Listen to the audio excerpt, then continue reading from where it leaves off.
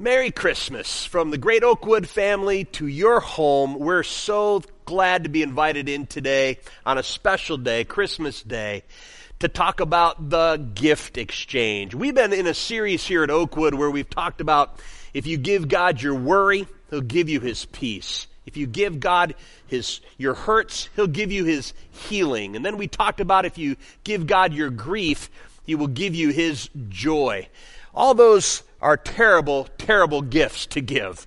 We're not able to give God much of anything good. But the good news is that when we give God those things, He does give us something great in return. And so this morning, as I join you in your homes on Christmas Day, I hope that this will encourage you and those that are with you. Let's pray this morning. If you would just pray this prayer, God, if there's something you want me to hear, I'm willing to listen. Just give God that prayer. God, since there's something you want me to hear, I'm willing to listen. And God, I pray that you'd be glorified. Everyone hearing this would be edified and Satan would be horrified. In Jesus' name we pray. Amen. The Christmas series has been called The Gift Exchange. The key verse is John 3:16.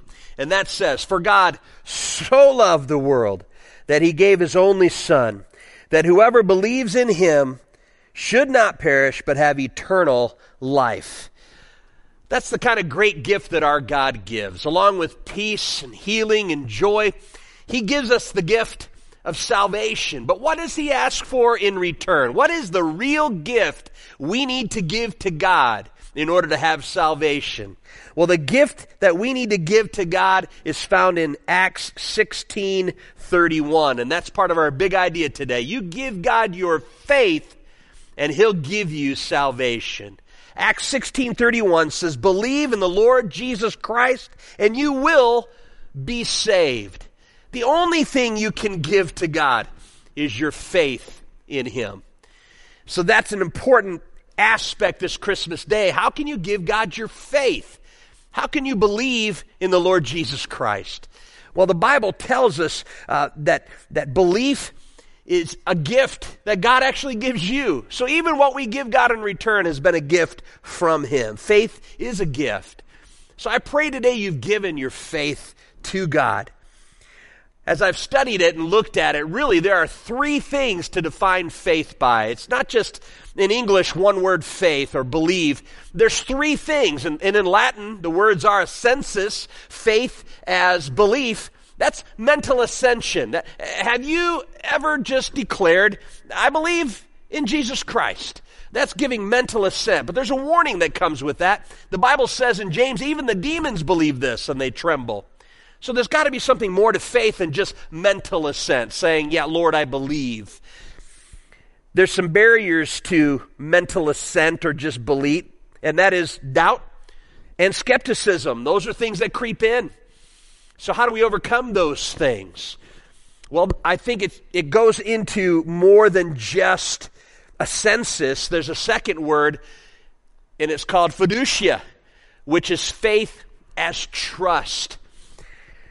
Believing and giving mental assent is the first step. But then when you put your reliance and confidence in God for salvation, that's where faith moves past mental assent into living it out. Romans 10 verses 9 talks about this. It says, if you declare with your mouth Jesus is Lord, now that's mental assent right there, and believe in your heart that God raised Him from the dead, you will be saved. I like how Scripture in Romans chapter 10 points out that it's more than just giving mental assent and saying, yeah, Jesus is Lord, I believe. It's then putting your trust. It's the old illustration of a chair. And if you believe a chair can support you, you can sit in it with all your weight. But if you don't believe, you kind of support yourself. The kind of faith that God looks is that you're saying, I'm all in. Are you all in this Christmas morning? Have you not only said, I believe, but you're putting your trust to back that up as you live out your life? Then there's another one. A third part of faith is fidelitas, which is faith as faithfulness. Now don't get this wrong. You can't earn salvation by being faithful. But the kind of faith that God is looking for is assent mentally, I believe, trust, a confidence and a reliance on Him, and then a faithfulness. The illustration of this is marriage in Scripture. Fidelity is always found in a relationship, and God wants you in a relationship with Him. When you get married, you say, in sickness and in health, and richer or poorer, and you say, I'm all in. That's the kind of faith that God is looking at. Are you today on Christmas Day able to give God your complete faith? Mental assent, saying, I do believe. Trust, saying, God, I have confidence and I'm putting myself all in. And are you faithful to the end in that? That's what we're talking about. That's the only thing that you can give to God. That trust part this morning, if you've never done that, if you've just kind of said, okay, I believe there's a God, I believe in Jesus, that trust part is crucial. Have you then put your trust in Him? And what are you putting your trust in? That the Bible says it happened? A lot of people don't believe in the Bible. Well, there's one thing that changed everything, and it wasn't the birth. I'm going to have Ben put the picture of the manger scene, because that's Christmas, this beautiful manger scene with Jesus and the Holy Family. And we think of that as being the ultimate as a Christian, and really that's just the beginning. That beautiful manger scene means nothing. Christmas means nothing if we don't have Easter. Something happened at Easter that makes everything believable. And it's the fact that Jesus not only died for our sins, but He rose again. His closest friends, even His family, failed to believe until the moment He rose again. And He was seen by over 400 witnesses.